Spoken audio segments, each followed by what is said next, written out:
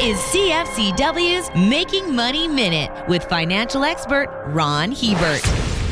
There's an old maxim that says you'll never go broke taking a profit. That's probably true. But it's also true that you'll never get rich by jumping at your first opportunity to sell and lock in a gain. Most of the big money gets made via the process of finding a company that has strong long-term growth prospects, waiting to buy it at a reasonable price, and then hanging on and going the distance with it. If a company can consistently grow its profits year after year, they can either buy back shares, pay down debt, increase their dividend, invest in their business, or make an acquisition. These can all lead to tremendous long-term gains for those who have the discipline to be patient. For more information, listen to our Making Money show hosted by Ron Hebert and Gord Whitehead, letsmakemoney.ca or cfcw.com.